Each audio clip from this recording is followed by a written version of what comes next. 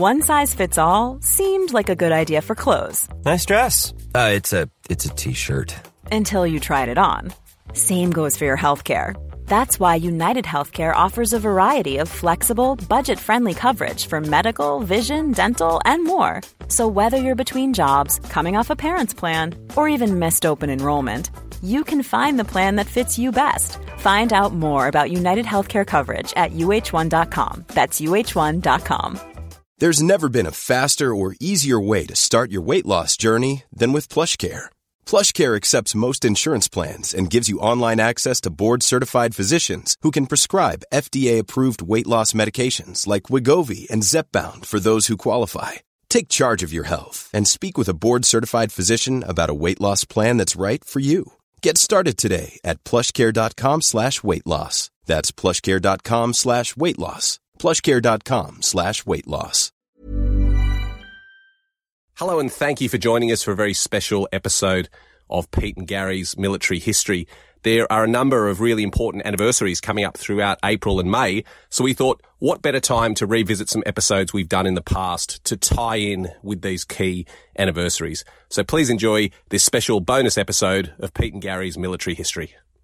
A Living History production.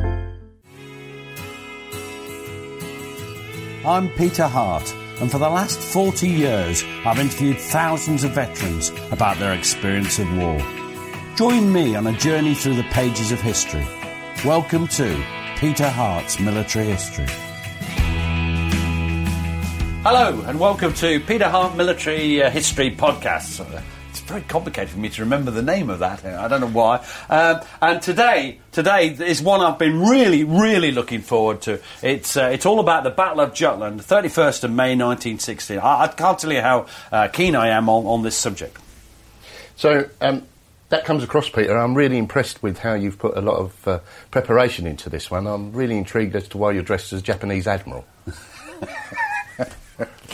Well, there you go. One has to dress the part. I think you might find the Japanese played a minor role in the Battle of Jutland, but yes. Do you like my peaked hat? Yes, I do. So, why are you so interested in naval warfare, Pete? It comes across you're really excited about this, probably more than any of the podcasts we've done so far. Well, do you know what? It's what I did at university. I did naval history. I did the Battle of Jutland, naval warfare, 1898 to 1918. I did naval warfare in the 17th and 18th century as well. That was my thing, and I put it back to. I saw a film, and you must have seen it. It was a film that triggered it, and I saw it with my dad at Stanhope Town Hall, I think it was, and they showed Sink the Bismarck in about 1962 or something. You know, I was only a little lad, a little shaver. You weren't born, and I watched that film, and the scenes, the sinking of the Bismarck, were just got to me. I just couldn't imagine as a little boy, and now as a dirty, great big 65-year-old man, I just couldn't imagine what it's like to be in a ship that's pounded by huge shells, where, you know, there's flames everywhere, there's huge explosions, there's flensing steel whistling about the place, and then the most horrible thing of all, trying to get out of a ship with the water coming in, not knowing really which way out, you know, and just knowing that you've had it as the water rises higher and higher. I just think it's just so awful. And naval warfare, you know, you're all right if you're all right, but if anything goes wrong, Jesus, it goes wrong very quickly, and not many survive. I'm not sure I've seen that film. What's it about? Swine. So it's mainly about how this director of naval operations gets off with a wren, from what I remember. Yeah. As you know, I served in the army, had a long and very distinguished career, mostly in guard housings. But when I was a child, I had a real fascination for joining the Navy. My father was merchant seaman, so I understand the fascination. But I guess, you know, as a nation, we are known for the Royal Navy, so why is control of the seas so important to what was then the British Empire? Well, ever since the Battle of Trafalgar, 18, that's the time we cement it. But our entire empire as it was is based on control of the seas. I mean, that's how we get the commerce in and out. It is all based on naval control. If you don't have naval control, you can't get to India. You can't get, it's just everything is based on control of the seas. And it's when we lose control of the seas that we lose bits of the empire. Hence, we lost our American friends. That's the kind of thing that goes wrong if you momentarily lose control of the seas. You have to control the seas to maintain the empire. And we control the seas utterly from after Trafalgar. That was our thing. Our navy was king. And who were we competing with for control of those seas? Well, the first thing was we used to have the old. We used to always say that a rule of thumb: the British Navy, the Royal Navy, had to be bigger. Big enough to defeat the French and Russian fleets acting together. That was our thing. It was, because that was it. But the rise of Germany changes everything because Germany becomes the main enemy slowly, but then with increasing pace as you get into the 20th century. I do apologise. And it becomes not so much them; it becomes we have to have a force big enough to beat the Germans easily, without any fear of failure. So is that because the Germans as a nation are envious of our position in the world, or is that the Kaiser's own fascination with the Royal Navy? And indeed, I think he was an admiral in the Royal Navy. I think you find that lots of royal families of various countries have things that they haven't deserved or earned. But he was fascinated with the Navy. He read Mahan, the American naval historian. He believed that to have a real empire, you had to have a strong navy. I mean, he already had the best, not the biggest, but the best army in the world, in the German army. And he wanted to build a navy that would give him... it was basically a fleet that was designed to be so strong that the British couldn't fight it without losing their own preeminence. It was sort of, a risk fleet. That Britain couldn't defeat the German Navy without rendering it, suffering such losses that it would be open to its other enemies. However, that theory was rather undermined when the appalling nature of German diplomacy meant that the Allies formed with the French. Our main two enemies ended up as our allies against the Germans. So, that didn't go too well for them. So it's described as a naval race, which in modern parlance, I suppose, would be an arms race per se. You would think our natural position would have been alongside Germany rather than the French and the Russians. So was the naval race what made Britain change its position in Europe? It's part of a global picture because the Germans were threatening in other areas. Their economy was threatening us. We're not as nice and cuddly as people pretend. And the economic pressures from Germany, the rise of the German economy was something that we had our eye on as well. We're not that nice. But it's also, it's just, the Germans were so aggressive that we sort of buried our differences with the French and Russians, or I think hid our differences with the French, and or sublimated them for a while because the differences carried on. They were just buried for a bit. The rise of the German Navy, they kept building ships, and our response is quite interesting. Under Sir John Fisher, that we built the Dreadnought. Now, the Dreadnought is fascinating because what a way to respond with a completely experimental ship. Although other navies were thinking of it. But I think we had a bit of a history with that. You and I both stood on the Warrior, which I think was 1862, and changed the world at that point.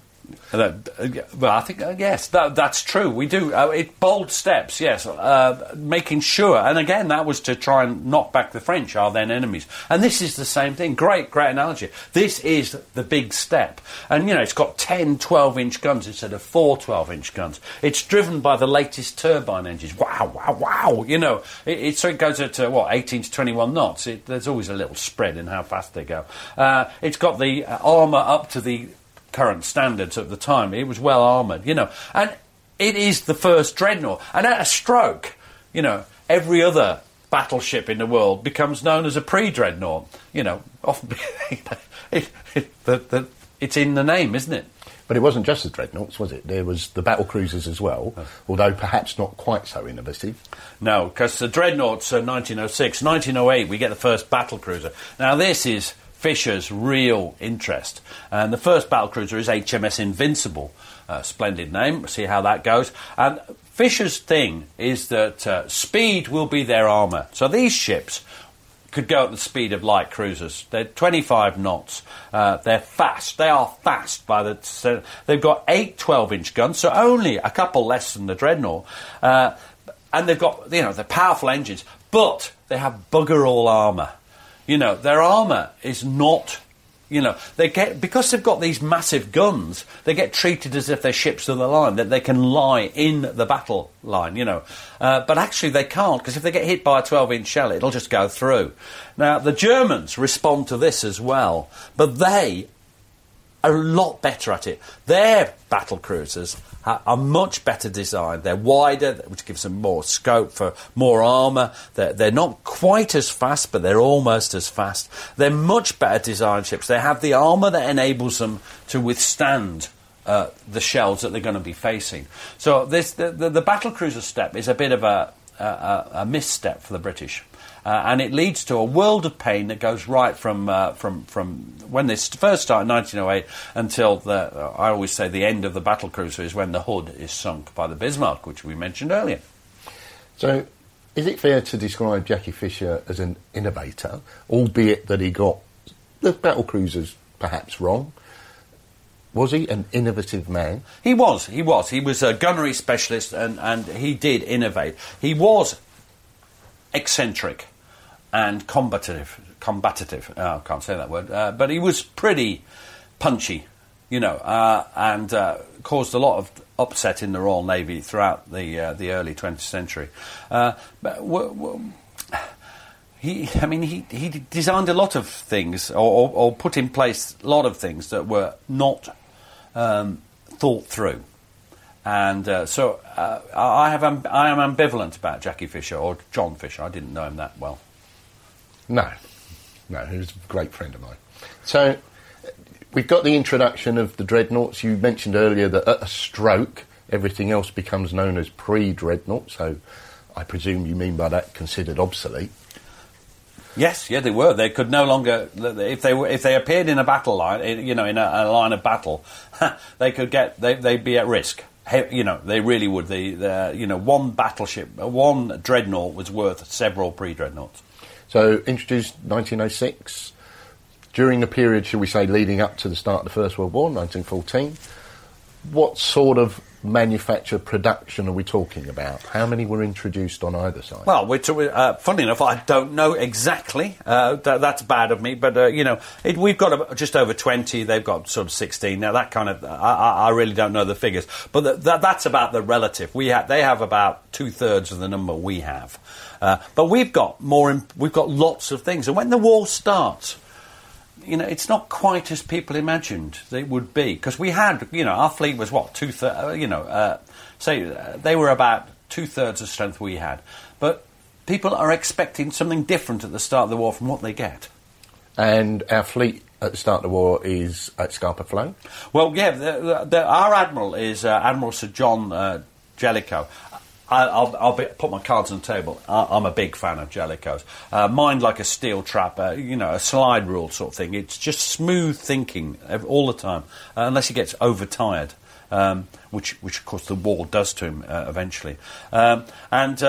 He knew in his dispositions at the start of the war, he knew that the Empire depended on the continued existence of what was then called the Grand Fleet, which he commanded. Nelson, when he fought at Trafalgar, there was another 2 fleets. But it was an all our eggs in one basket thing with the Grand Fleet. Everything's there. If it gets defeated, if it runs into a submarine trap or a mine trap, or it gets defeated, that's the end. There's no more Western Front. There's no more anything. Because, the first role of the Royal Navy is to keep the supply chains open to the Western Front. And if it gets defeated, then that's it. It's not going to be able to do anything. So his thing was that he wasn't going to take any risks. Now, the German thing, under a succession of admirals, von Paul, Ingenol, is that they're not going to take any risks either. They are not going to come out and have a great, huge battle, because if they get defeated, they're not a fleet in being anymore. They're more trouble to the British as a fleet in being than going out and having some Gotterdammerung and some huge bloody battle, which they might lose, in fact, probably would lose. So they stay in harbour. Their aim is to reduce the British fleet by, your old friends, mines and torpedoes, because that's the way to do it. And they were known as the High Seas Fleet. Yes, thank you, High Seas Fleet, yes. Now, So the British based theirs, they had, the channel was blocked by a combination of mines, pre-dreadnought forces, loads and loads of light forces down, the mines basically do it, block the channel. And then if you look at the map, there's a bit at the top that's about 80 miles across. So we based, to stop people getting out, we based our fleet in the Orkneys of the Shetland. Anyway, Scapa Flow. In those funny little Scottish islands. I know we very rarely go north of Edinburgh, but there is a bit more of the country up there. And these Scottish islands, Scapa Flow, great naval base, and that's where the Grand Fleet is based, under Jellicoe.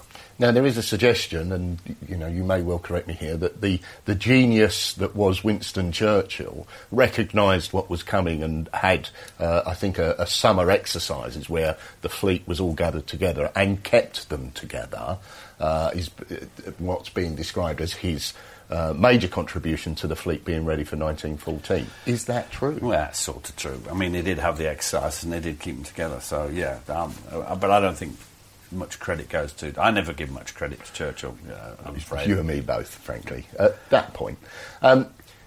There's also the fact that if you look at a map, if you're Germany and, you want to trade, you want to move your fleet, the British Isles in themselves are smack bang in your way. Bit at the bottom, 15 miles, bit at the top, it's 80, it might be 110. I'm never terrible at these things. But there's not much, you have to just block them in. And Germany's going nowhere. German ships going nowhere. That's the point.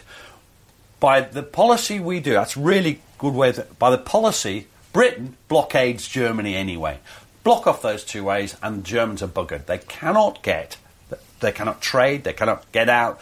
And so what you do is, our policy is basically, the North Sea is contested.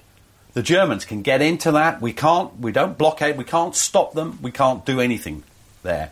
It's contested. Both sides will fight and there. But the rest of the globe's ours. Once we got rid of the German squadrons that were around the globe, which didn't take that long, most noticeably Battle of Coronel and Falklands. The Falklands did for the main fleet outside. And that's it, we control. So we've got a situation as we go through 14, 15, 16 that we have everything we want, really, except the North Sea.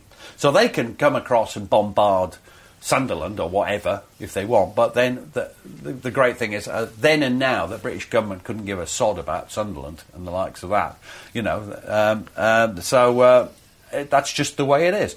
They eventually based the battlecruiser fleet under Sir David Beatty, who's a Vice Admiral, or acting Vice Admiral, but later on Vice Admiral, at Rosyth in the Firth of Forth, just across, diagonally across from Edinburgh. So why, given the competition, there'd been years of competition, the arms race, why no great big set-piece battle in 1914? Because neither side wanted it, and that's, both sides have to want a great set-piece battle. The Germans wanted their fleet in being, so they're not going to risk it. They've got another tactic, and the British are not taking a risk with their only fleet that everything depends on. Jellicoe has been ordered not to take risks by the Admiralty. So, no big set piece, no Armageddon, no Gotterdammerung, no Der Tag, as the Germans called it. Now, can you tell me a bit about Jellicoe? One of the possessions that I have, I collect some minor things, postcards, etc., but I have Jellicoe's signature, which I'm rather pleased to have. It's on the bottom of a bill, I believe. What was he like as a man? Well, he's an interesting character. I mean, he's quite warm because he's liked by his men. When he leaves the Grand Fleet, for instance, there's a huge, everyone makes a real fuss of him. People often think these First World War commanders sort of appear from nowhere as elderly gentlemen. Well, he'd been in trouble. He'd been sunk on the Victoria. That's a classic. Left hand down a bit. No, carry on. And collision with a Camperdown, nearly drowned. He was in the Boxer Rebellion, which is, people think, well, that's not very... What's the Boxer Rebellion? It's not that serious. Well, Boxer Rebellion, he got shot in the lung, and for the rest of his life he had a bullet in his lung, which is bad for you. It's a bit like the effects of smoking, Gary. It's not good for you in the long term. And he was, as I said earlier, he's a very cool thinking man, intelligent, logical, not prone to grand gestures. Overcautious? We'll talk about it at the end, see how it is. But yes, probably, not overcautious, cautious, I would say. So he's the commander of the Grand Fleet. Who's the commander of the High Seas Fleet? In 16, it's Reinhard Scheer, who's come up through the ranks, very good officer. And he decides to push the envelope a bit, if you want, push the boat out, more literally. What he's going to do is a sort of jabby thing. Prod. So he's going to try and annoy the British into making a mistake. So try a raid on Sunderland. They never actually managed to do that successfully. But raid on Sunderland, prod, pokey. Attack the convoys going across to the top bit, Norway and Sweden. Try and make the British make a mistake. And his whole aim was to cut off a bit of the German fleet, of the British fleet. Cut off an identifiable portion and destroy that, so that it would make them more equal and more able to take on the whole of the Grand Fleet. He'd have to do that 2 or 3 times, realistically, to be, But on the other hand, that's what he wanted to do. So get a bit of the Grand Fleet on its own with the whole High Seas Fleet and annihilate it. That's his aim, and that's the aim he has at Jutland. Now, that sounds a very British thing to do. If you take the British Army, for example, in the trenches, that was exactly the idea, keep active, keep annoying. That's a very British thing. Doesn't sound a very German thing. Was it because, looking at the great German army, he was feeling that he needed to do something? I think you're right. The German army is fighting, an amazing battle against everybody, and the fleet sat in harbour. It could be seen. They'd had minor defeats at things like Dogger Bank. They hadn't really done much at all, and yet they'd been enormously expensive. One reason, perhaps if they'd spent the money they spent on the Navy on the Army, they might not have lost in 1914, but the Marne campaign. So they have to do something. They need to be seen to be doing something. And Scheer is a fresh mind. He's more vigorous. He's just more energetic naval officer who comes in, and he wants to do something. So we've introduced Jellicoe, we've introduced Scheer. You made a very brief mention of David Beatty. Now, Vice Admiral David Beatty is not my favourite, but sometimes I go over the top. He's not the brightest person in the world, but what he is he's a good leader in one sense. He's good at leading from the front. He's an energetic officer. He's a bit of a blusterer. The thing that you won't like about him is that although a stickler for discipline and he himself didn't wear a standard uniform. And there's loads of pictures of him in a non-standard uniform, which if you were a member of his guard and appeared with something wrong, you'd be on a charge, that kind of thing. And I believe he was married to an American heiress? Yes, that did help. It gave him financial security till he kept dallying about and dilly-dallying, as we call it, I believe. Yeah, and the thing about his uniform is well known. I think he was, I would describe it as a bit louche in terms of he was very proud of his uniform and he designed them, I understand. His own, little adaptation. But he was a competent officer. But he hadn't shone early in his career. But he's got his break, funny enough, in the campaign against the Egyptians, where he ran the gunboats on the Nile, and there he showed lots of vigour and thrust, as they call it. And he was also involved in the response to the Boxer Rebellion. He was, he was in the Boxer Rebellion, and he didn't get shot, but he was there, more experienced. So these officers have seen fighting. And did he know Jellicoe? How would he... Oh, yeah. Jellicoe was very much his superior. They're not equals in any way. Jellicoe is the man. Jellicoe commands the High Seas Fleet. He's a full admiral, I think we'll talk about what happens. We're not going to go through the Battle of Jutland step by step because it's a huge battle and it takes a while.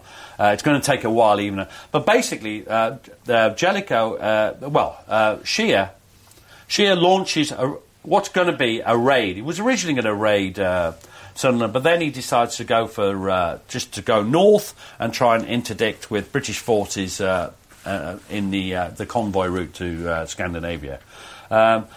What happens is that what he doesn't know is that a thing called Room 40 can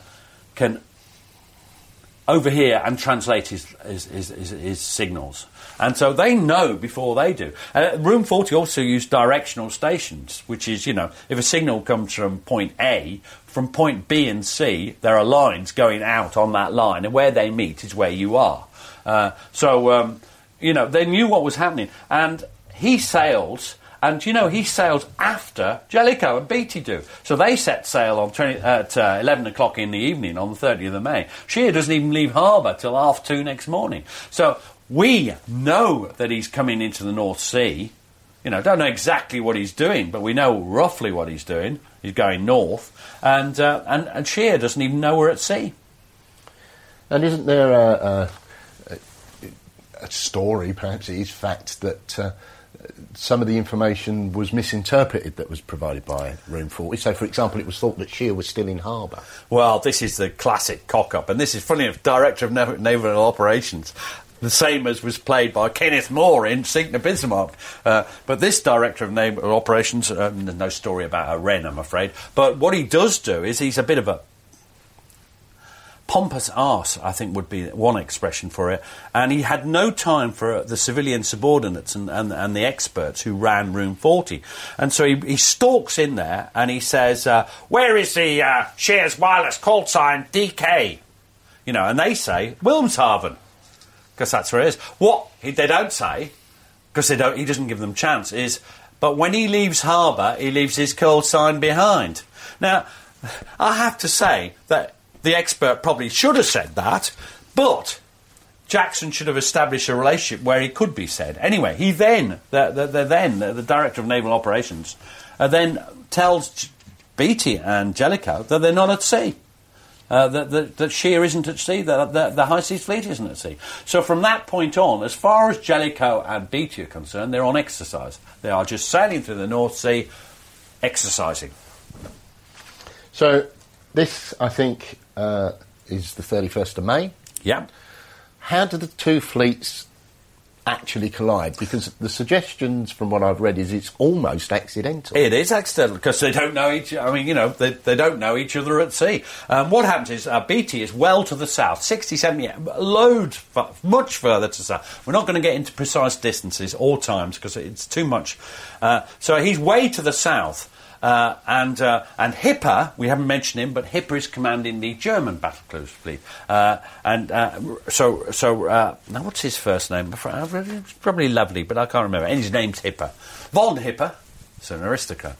And he's leading the German battlecruiser fleet. And he's ahead of Shear. So, basically, each one is, he's heading north.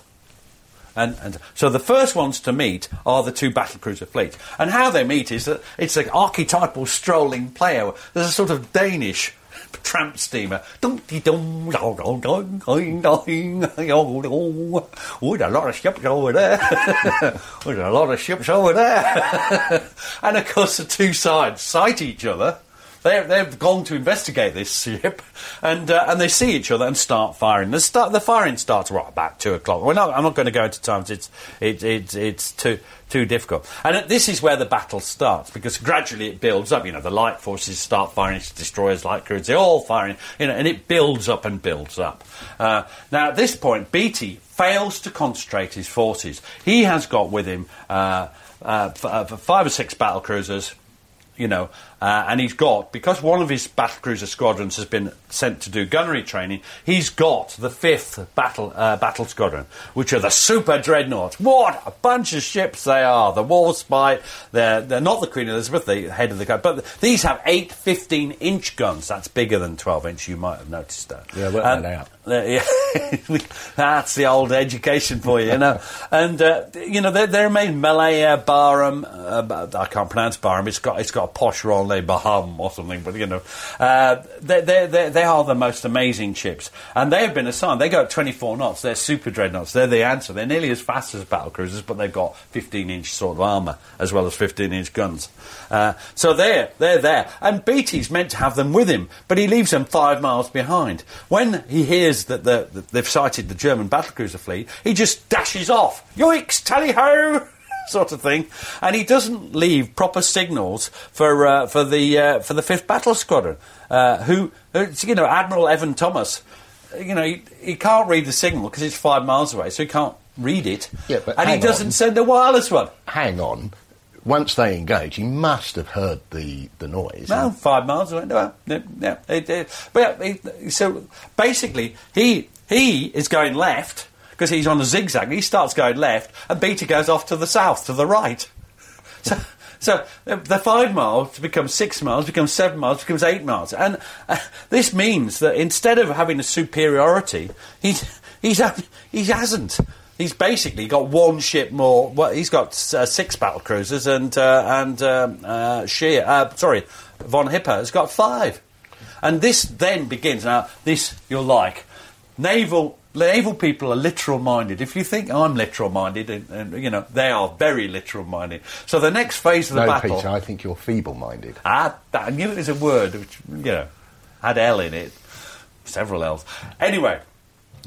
The next phase of the battle is the run to the south. Now, guess which way they were going, Gary? North. Excellent guess. Well, no, south. And off they go to the south. They're in lines, so firing at each other. So is this in line with the plan? So Hipper must have been rubbing his hands together. He's got exactly what he wants. He's got a small, separated part of the fleet. And they're following him.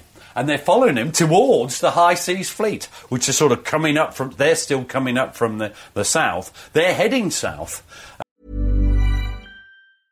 A lot can happen in 3 years, like a chatbot may be your new best friend. But what won't change? Needing health insurance. United Healthcare Tri-Term Medical Plans, underwritten by Golden Rule Insurance Company, offer flexible, budget-friendly coverage that lasts nearly 3 years in some states. Learn more at UH1.com. This is Paige, the co-host of Giggly Squad, and I want to tell you about a company that I've been loving, Olive & June. Olive & June gives you everything that you need for a salon-quality manicure in one box. And if you break it down, it really comes out to $2 a manicure, which is absolutely insane. It's also so easy to get salon-worthy nails at home with Olive & June. The difference between how your nails used to look when you did them yourself and now with the Mani system is a complete game changer. The best thing about Olive & June, too, is it's a quick dry. Dries in about 1 minute, lasts for 5 days, and full coverage in up to 1 to 2 coats. Visit oliveandjune.com/perfectmani20 for 20% off your first system. That's oliveandjune.com/perfectmani20 for 20% off your first system.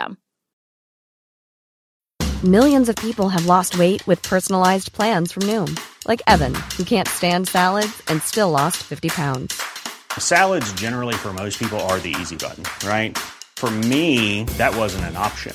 I never really was a salad guy. That's just not who I am. But Noom worked for me. Get your personalized plan today at Noom.com. Real Noom user compensated to provide their story.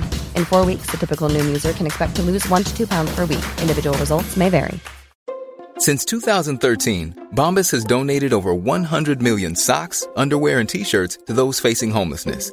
If we counted those on air, this ad would last over 1,157 days. But if we counted the time it takes to make a donation possible, it would take just a few clicks. Because every time you make a purchase, Bombas donates an item to someone who needs it. Go to bombas.com/ACAST and use code ACAST for 20% off your first purchase. That's bombas.com/ACAST, code ACAST. And so they've got the Beatty's force with the super dreadnoughts of 5th Battle Squadron way behind, but they're all following down. Now, as they're firing at each other, so firstly, Beatty has not controlled his force properly. He has not concentrated his force. He's allowed, by his initial disposition, which he swore to Jellicoe he wouldn't. And now they're running to the south. And at this point, they're firing at each other, bang, bang, bang. But the 5th Battle Squadron aren't. They're way behind. And the first disaster happens at 1602. I will be precise about that because I've just seen it. And here's a quote from Signal Farmer, and he's on the Indefatigable. Which is being fired at by the Von der Tann, a German battlecruiser. And he says this: "There's a terrific explosion aboard the ship. The magazines went. I saw the guns go up in the air just like matchsticks. 12-inch guns they were, bodies and everything. She was beginning to settle down. Within half a minute, the ship turned right over and she was gone. I was 180 foot up. He was up in the masts, and I was thrown well clear of the ship. Otherwise, I'd have been sucked under." And he manages to survive. He's picked up by the destroyers. But do you know what happened to the others? 1,017 men on that ship were killed. Killed just like that.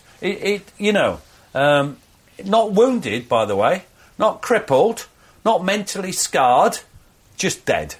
And that's what happens at sea. When things go wrong, they go wrong quickly. It echoes your point that you made earlier about, I think it takes a certain amount of bravery, call it whatever you like, to be on board a ship. There are so many ways you can die, and you can't hide. They're very brave men, and numbers like that to the modern ear are just incredible. There's something on the national news if there's one death currently. Well, that wasn't it. That's not the end, because just a few moments later, the 5th Battle Squadron's catching up. It's cut the corners and it's starting to catch up. But before they can really intervene properly in the battle, 2 of the German ships are firing at the Queen Mary, probably our best gunnery ship, and it goes up as well. Now, this is the famous picture, which again Matt might put up on the thing, of it looks like a bloody atomic bomb explosion. Coming out of the Queen Mary. And this is someone who's on it. His name is Petty Officer, I think it's Edward Francis, but it's certainly Petty Officer Francis.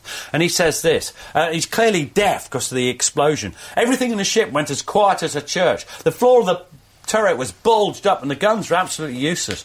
I must mention here that there was not a sign of excitement." One man turned to me and said, "What do you think's happened?" I said, "Steady, everyone, I'll speak to Mr. Hewitt." I went back to the cabinet and said, "What do you think's happened, sir?" And he said, this is a British officer, of course, "God only knows." I put my head through the hole in the roof of the turret and I nearly fell through again. The after 4-inch battery was smashed right out of all recognition. And then I noticed the ship had an awful list to port. Now, I made a joke about Lieutenant Hewitt there, but Lieutenant Hewitt went down into the ship to get everyone out, and he was killed with it. And Francis goes up on, by this time, the end of the sinking of the Titanic in the famous film, the deck's like that. It's like a cliff. And, he says, "When I got to the ship's side, there seemed to be a fair crowd. They did not appear very anxious to take to the water. I called out to them, 'Come on, you chaps, who's coming for a swim?' And someone answered, 'She will float for a long time yet.'" And then there's the next explosion and she sinks. And Francis, of course, survives. That's 2 of the ships sunk. 2 battlecruisers. Now there's, now it's, I think, 4 all, and this is dreadful. But by now also the 5th Battle Squad is starting to pound the rear ships of Hipper's line. So it's all, it's all in the balance. Beatty makes his famous remark, "I think there's something wrong with our bloody ships today." Well, what's wrong with them? We'll perhaps talk about in a bit. But what's really wrong is he has failed to concentrate his forces. In the rush of the moment. Did he do wrong? Well, I think he did. But, it's one of the things. So, why did our ships blow up and the Germans... the Germans were taking fire. It wasn't as if we weren't getting anything off. But they seemed to be able to cope with that. What was wrong with the ships, and why did we not learn any lessons from, example, Dogger Bank? Well, the Germans learnt their lesson because the Seydlitz was almost sunk there by a flash in the turret, which went down into the down through the loading chambers and into the magazine, and they bloody nearly were blown up. It was just they're very lucky they didn't. Well, different with us, we didn't have that experience, so we hadn't learned. So we've not only got not much armour on our vital parts, we've got less than the Germans, but we've also got a system of loading which involves speed. Because they were crap at gunnery in the battlecruiser fleet, they tried to fire as quickly as possible to make up for perhaps lack of accuracy. Well, that's all very good. So what you do is you have all the things lying around you for quicker survival. And, you know, if you've got that bulkhead door, you tie it open so that you can get the stuff through it without opening and shutting. The end result is that the flash goes down. That's why we blew up. It was two things. The first thing is that the way we fired our guns, the discipline within the turrets, and the second thing is that the armour was penetrated. Now, I think the root cause is the armour wasn't thick enough, because in the end, the battleships, our dreadnoughts didn't blow up because they weren't penetrated. The battlecruisers, the armour was not enough. So are you saying that you could ascribe some of that to the British military's competitiveness? It likes to have competitions, the fastest to get the rounds off, that sort of thing. Yes, and yes. So they took shortcuts. They took shortcuts. It's a very British thing, isn't it? Yeah, absolutely. So, how was this is all going on? What's Jellicoe doing? Jellicoe's just steaming down from the north behind, and by this time, Beattie's getting close to the High Seas Fleet. And when his cruisers sight them, then we switch to the next part of the battle. And I'm going to have to go quickly over this bit. Because what happens is he basically goes, handbrake turn, off back to the... In what... You'll never guess what this is called. This is called the run to the north. They're going the opposite direction, presumably. Yes, and they're bringing... Now, they're leading von Hipper and Scheer, the battlecruisers and the High Seas Fleet, towards Jellicoe. So the position is reversed. Remember, Scheer doesn't know that anybody's at sea. Nobody knows what's happening. And the only problem with this is that signalling discipline again. Beattie's ship signals and doesn't signal properly to the 5th Battle Squadron, who carry on sailing to the south. And there's this great gap of, and this must be, you can almost imagine... well, they turn eventually, and luckily the armour of the 5th Battle Squadron, the Super Dreadnoughts, is such that in that next phase they don't manage to sink anybody. Although there are some close shaves and there's some damage done to the ships. So during the next phase, they're running towards Beattie, towards Jellicoe. Beattie is leading them into a trap, just as he'd been led into a trap. At this point, this is where Scheer and Hip had their best chance. If they had the battle cruisers and they had the 5th Battle Squadron, to take out the 5th Battle Squadron would have met their battle aims. That would have been perfect. But the 5th Battle Squadron was too strong. The armour was too resilient. They couldn't sink them. So was this a planned activity? So did Jellicoe know that potentially the High Seas Fleet was storming towards him? He'd been informed, but there was one of Beattie's criticisms of Beattie was that some cruiser admirals were informing everybody of what was happening. Beattie was slow and didn't particularly tell Jellicoe what was happening. At the time he should have done. And Jellicoe's in the dark. And he's coming down in 6 columns. I want you to imagine 6 columns, each column having a battleship squadron. And he's coming down towards an enemy. He doesn't know exactly where it is. And at last he sights Beattie, and Beattie tells him where the Germans are, and he deploys. And in those moments, this is the great moment for Jellicoe. If he makes a mistake, it's the end for the British army, the British Empire. He's got everybody. He's in 6 columns. The Germans are approaching the whole High Seas Fleet in a line. And he's not in a line. He's coming towards them. What's he going to do? And you get idiots like Churchill say he should have deployed on the right hand to starboard column. Well, that would have led him right in. He'd have been deploying into the High Seas Fleet essentially. Others say he should have deployed on the centre column, except they hadn't practised that. I wouldn't like to do it for the first time. Jellicoe deploys on the left column to cross the T. Do you understand what I mean by that? I think it's fairly obvious. So that all his guns could fire, but only the front guns could fire of the German fleet. And by deploying on the port column, the left column, he gets that position. He has a position where he can just destroy the head of the German line, and he also gets the best visibility possible at that time. One thing to make clear is that it's May, end of May, 31st of May, and it's getting dark. By this time, it's after 6 o'clock. It's starting to get dark. You know what the North Sea's like. It's misty. So, good deployment? Brilliant deployment, in my view. Couldn't have been better. There's a bit of a disaster, of course, because you've got a squadron of armoured cruisers who are sailing ahead. Armoured cruisers are death traps. They're not fast enough to escape, and they've not got the guns to damage the enemy, and they run straight into the mast fire. And the defence is blown up just like that, just blown up. They found they always said it was blown to atoms, but the work of naval archaeologists, a group that, funnily enough, I quite respect, they found the ship, and it's not blown to smithereens, but it is badly damaged, and but it took down all 900 men. There weren't any survivors from the defence. The other ship that was hit is a ship called the Warrior. And I want to just go to this, because this is the bit I was telling you earlier about the Bismarck, about being a 6 or 7-year-old watching this film and being horrified by this. And this is a quote from an engineer commander who's on board ship, and he says this: I heard a tremendous explosion at the after end. A heavy jar went through the whole fabric, and most of the lights went out. Now that's the point. It's dark. You're beneath deck, and it's pitch dark. Immediately after this was a heavy roar of water and steam, and my impression was we'd been torpedoed. You don't know what's happening. Several men came running forward from that end, one of them with blood streaming down his face. In that moment I realised coldly what cold-drawn funk is like. In the dim and certain light, I perceived what appeared to be a Niagara of water at the other end of the engine room. And then, when they're trying to get out, he runs into a blazing corridor where it's all on fire. They can't get out of the armoured things, the armoured trapdoors, not trapdoors, bulkheads or anything. They're just trapped. The hatches, the armoured hatches, and then just suddenly they get through a hole made by a shell, and it's sort of like the anticlimax. But and to me, being trapped like that must be awful.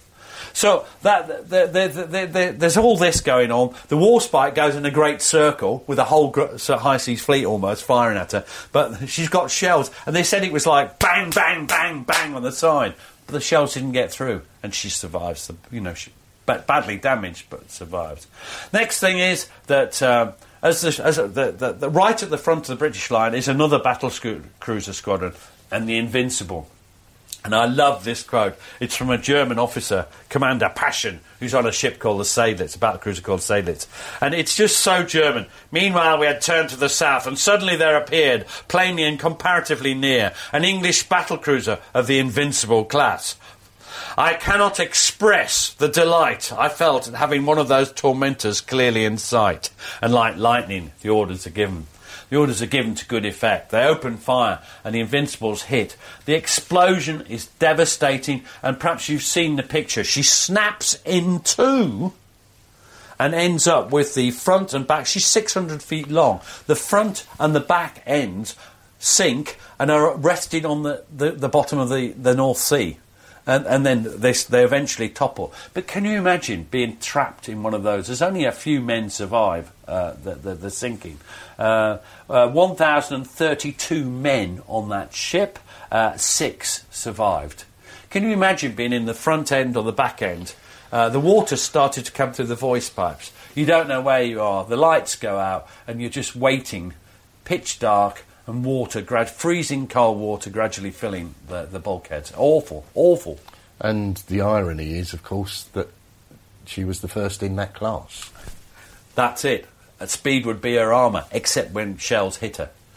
And up she went. I mean, it's terrible. It's terrible. Yeah. But that's the last bad news in a sense, because then, you see, Jellicoe has crossed the T. What are the Germans going to do? And it's like the old Goon Show thing. What are you going to do now? What are you going to do now? And what Scheer does is brilliant. He does a battle turnaround. You perhaps read German better than me. A Gefert Wengdung nach Starboard. battle turn to starboard. It is basically a handbrake turn. A handbrake turn, yeah. And the whole fleet, each one from the back turns round and they disappear. But the front ones have been badly battered by the fleet. At this point, they've disappeared back to the south. Jellicoe goes on a bit further to the... I've always bad with east and west. He goes on to the east, right, and then turns to the south. In doing so, he puts himself across the route they need to take to go back to Wilhelmshaven, back to Germany, back to safety. He is between them and home. Scheer goes back to try and rescue a ship and runs into them again. This is hell on earth for the Germans. The front of the line gets battered. Once again, Jellicoe has crossed the T. The front of the German fleet is being battered to buggery. They really are being hit hard. And Scheer is desperate. He orders another battle turnaround, but also orders the battle cruisers and his destroyers to attack. Almost to cover it, willing to sacrifice them. This is the pinnacle of the battle. And as they go, they go forward, and the destroyers appear out of the mist to Jellicoe and launch their torpedoes. What is Jellicoe to do? So, in essence, what you're saying is he acted as if he was cornered. So Scheer's ordered the attack, but presumably with a view to saving the battlecruisers, the dreadnoughts. That's it. Yes, he's trying to save them, to provide a screen, and he's hoping the confusion caused by this attack by the battlecruisers and the destroyers will give him time to get away. And it does. It does. The battlecruisers are by now... very few of their guns are working. They are really in trouble. Some of them are nearly sinking. But the destroyers press on. And as those torpedoes are coming towards the Grand Fleet, Jellicoe knows that the average British ship will sink if it's hit by a mine or a torpedo, because it's just the way they are. What's he going to do? And he either turns towards, because basically it's like they're coming towards him, a line of them. You either turn towards them or you turn away. If you carry on going in a straight line, you'll suffer a lot of casualties, or they believe they would. What's his basic premise? Safety first. Do not lose the fleet. Do not lose too great a proportion of the fleet. Even to destroy the Germans, it's not worth the risk. So he turns away.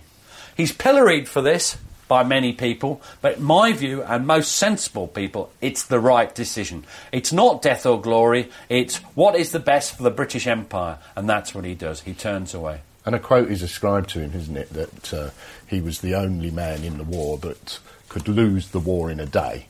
Yeah, and that's exactly what he does.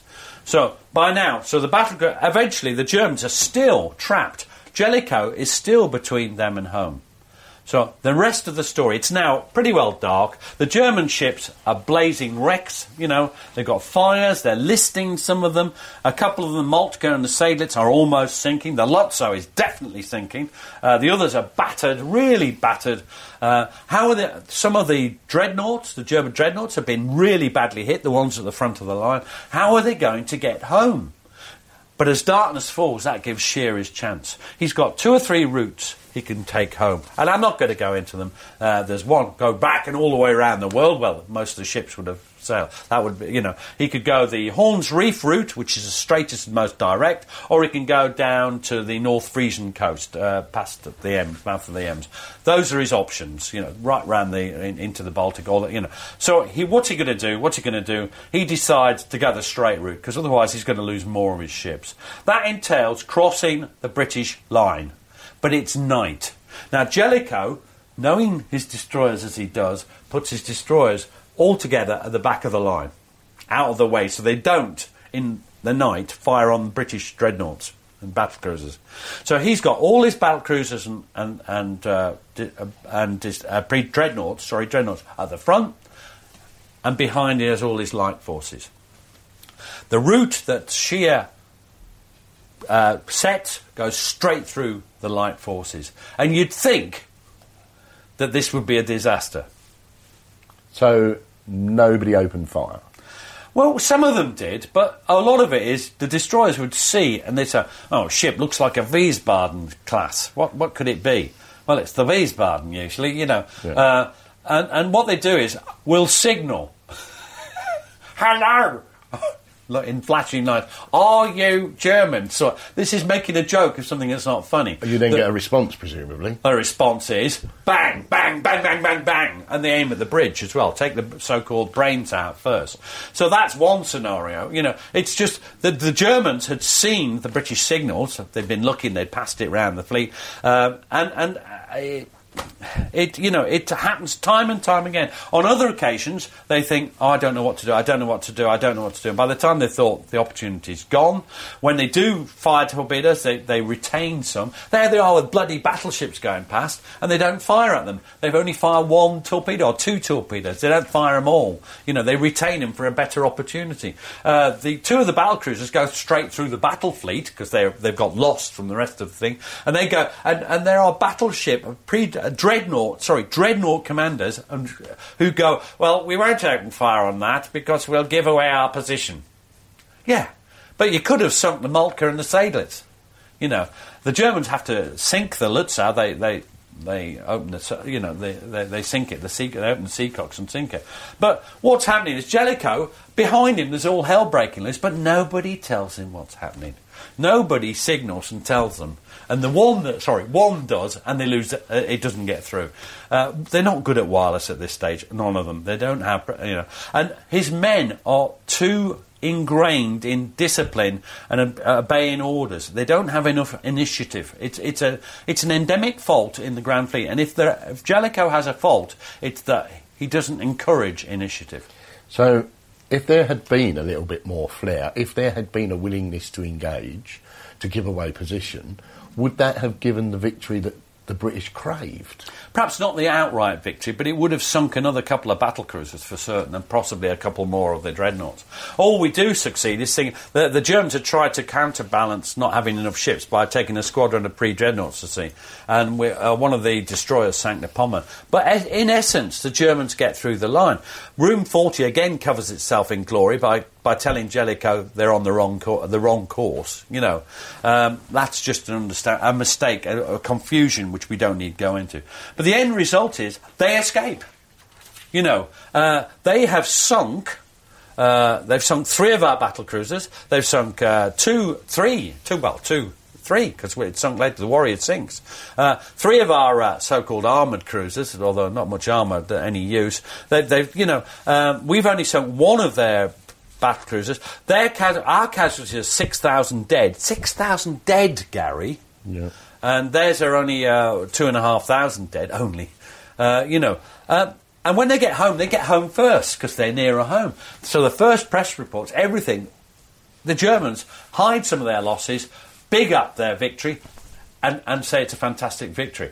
The Admiralty, when it doesn't know what to do, and it issues a thing that basically says what happened, which doesn't look so good. And there comes a perception that we lost. They try and correct that later on. But it ends up, this is the great debate, who won? And also, who performed well? You know, we've mentioned the admirals. Who performed well? Well, that's the thing. I mean, I think, fundamentally, Jellicoe performed well until it gets dark. He made the right deployment. He kept control. He made the right decisions when the torpedo threat was there. He made the right decisions for the British Empire. At night, perhaps he should have realised what was going on. But do you know what? Perhaps he was knackered. He was getting on a bit. He was 58. That's pretty old. Still getting the British Army at 57. Yeah. Yes. That's now. I don't know. I mean, he just seemed to have been overwhelmed. Perhaps he should have realised what was going on at the night. But up to then, he did fine. Beatty, I don't think, did very well at all. He did perform some of his duty. He led his men bravely, but lack of discipline with their signalling, not performing as a subordinate in passing on instructions, not concentrating his forces right at the start, despite clear instructions from Jellicoe. It wasn't Jellicoe's finest. It wasn't Beatty's finest hour, really. Much to his regret and to chagrin. Yeah, I think I agree. David Beatty's performance perhaps was somewhat lacking. But there is criticism of Jellicoe and his decision to turn the dreadnoughts away. When the torpedo, as I mentioned, though, that he was always going to do that. That's what he'd always said. In 1914, he said if there was a mine or torpedo threat, he would not follow it, and he just did what he said he'd do, which had been approved by the Admiralty, because that was what the British Empire wanted him to do. And I understand that, but was he too slow in turning them back? No, it was dark by then. I mean, he was between them. He thought that come daylight there'd be the second half of the battle. As it was, come daylight they were back home, and he was just in this empty sea. So, you mentioned the interpretation of who won. I think it's fair to say that the Germans probably won a tactical victory, if not strategic. Well, they certainly didn't win a strategic. Tactical way. I mean, if you look at it, they caused more losses. I think actually they were outmanoeuvred, but they caused more losses because of the nature of British ship, the British battle cruisers, and the armoured cruisers, and the way that our gunnery was. The gunnery problems that we had, which were not just as I've mentioned. There are numerous gunnery, like our shells didn't explode properly, like our armour wasn't thick enough, like the gunnery discipline below decks we have covered. There's a lot of things wrong with the way we had a lot to learn. But in the end, even tactically, our fleet was back at sea 2 days later. We had other ships that we brought out. The men can never be replaced, not to their families, certainly. But there were other crews. We went back out to sea 2 days later with a full-strength Grand Fleet. The Germans couldn't do that. It's nonsense to say they never came out again, because they did. But their battle cruisers were not well. They were poorly. A couple of them, the rest of the year, they didn't really come out before. They were unable to sail for the rest of the year. The German fleet came out again, but it did not want another full-scale battle. It hadn't wanted the full-scale battle it got, and it was even more determined to avoid it after that. And Scheer eventually, after what happened, gives up on the idea of cutting off a portion of the fleet and advises unrestricted U-boat warfare, which in turn brings in the Americans into the war, which in turn, if you see what I mean, means even more certain that the Central Powers are going to lose, that Germany is going to lose the war. So, just as an aside, I suppose, from a history point of view, why is there such a fascination with what could have happened with the battle rather than what actually did happen? Well, it's just the nature of it. Yes, historians do get led into... I think what happened was fascinating enough, and I'm more interested in discussing what really happened than what didn't happen. But even I go wishy-washy off to discuss things, The thing was, it is a huge battle. I mean, it's bigger than... we talk about single-ship actions in the Second World War. That's a battle. Or a couple of cruisers meeting another couple of cruisers. Or the Battle of Matapan. Or these are, they're all skirmishes compared to Jutland. Jutland is a bloody huge, enormous battle. The casualties were awful. And also, I want to just go into that. I'm going off in one now, because I've just remembered the wounded. Now, there aren't as many wounded, are there? Because you're at sea, you're either dead or you're not dead. But there are wounded. When ships caught fire, people burned, and they thought they were all right. They weren't all right. As you know, if you get more than a certain percentage of your body burned, then later on you die. But this is a quote here about the Tiger. There's a chap called Victor Hayward, Able Seaman Hayward. He's on the Tiger, and he says, what a scene it was. It was very much like that painting of the Victory's cockpit, when Death of Nelson. Ill-lit with mutilated bodies everywhere. The few cots were full, all hammock places occupied. The remainder were lying on mess tables and the hard steel linoleum-covered decks. Pitiful wrecks of this terrible action. I stopped by the hammock of a seaman acquaintance of mine, lit a cigarette and put it between his lips. He'd lost both arms, but seemed remarkably cheerful. He'd almost certainly die of shock before he got home, though. And then another one about they went down into below decks and the Tiger, and Reverend Bradley was there. The sight was terrible. It's a considerable amount of body. There in all of this, mixed up with the rubbish and debris, were bodies and bits of bodies. What had no head as far as I could see, nor legs. The left arm was gone. The right lay near with its hand hanging off. It was a mere trunk, quite naked, for the blast tore the clothes off. You could feel the little bits of limbs under your feet as you walked ankle deep in water. That's horrific. It is, and it just, and actually the party he was with sloped off. He was meant to be rescuing the bodies, but there weren't bodies, there were bits of bodies. This is what naval warfare's like, and it fascinates me, that just the sheer horror, that it is incredibly violent. It tears people apart, So the Battle of, who won? The British won. Why? The Royal Navy won. Why did it win? Well, the reason it won was, had the Germans managed to cut off a substantial port and destroy a substantial part of the Royal Navy? No. Did the Royal Navy still control both exits to the North Sea, i.e. Yes, they did. Dover Straits, and they were still back at sea 2 days later. Nothing had changed. If nothing has changed, the British still control most of the seas of the world. So Jutland was a strategic victory. The Germans did brilliantly. The German Navy is incredibly brave and to be admired. Their performance is remarkable at times. Some of the feats of heroism, which we haven't dwelt on so much, are just admirable. But in the end, the British won the Battle of Jutland. Thank you very much, Pete.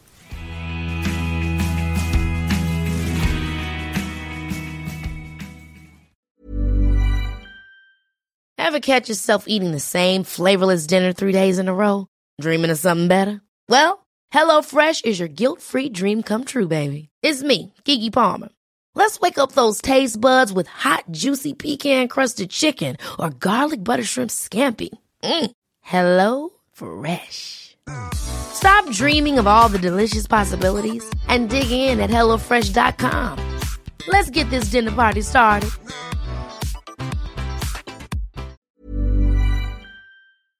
Thanks for listening. Follow us on Twitter and Facebook to learn more about each episode.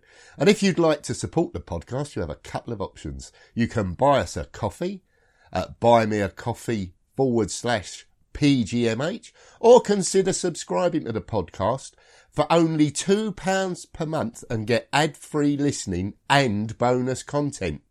You can find links for both on our Facebook and Twitter accounts. Sounds great, doesn't it?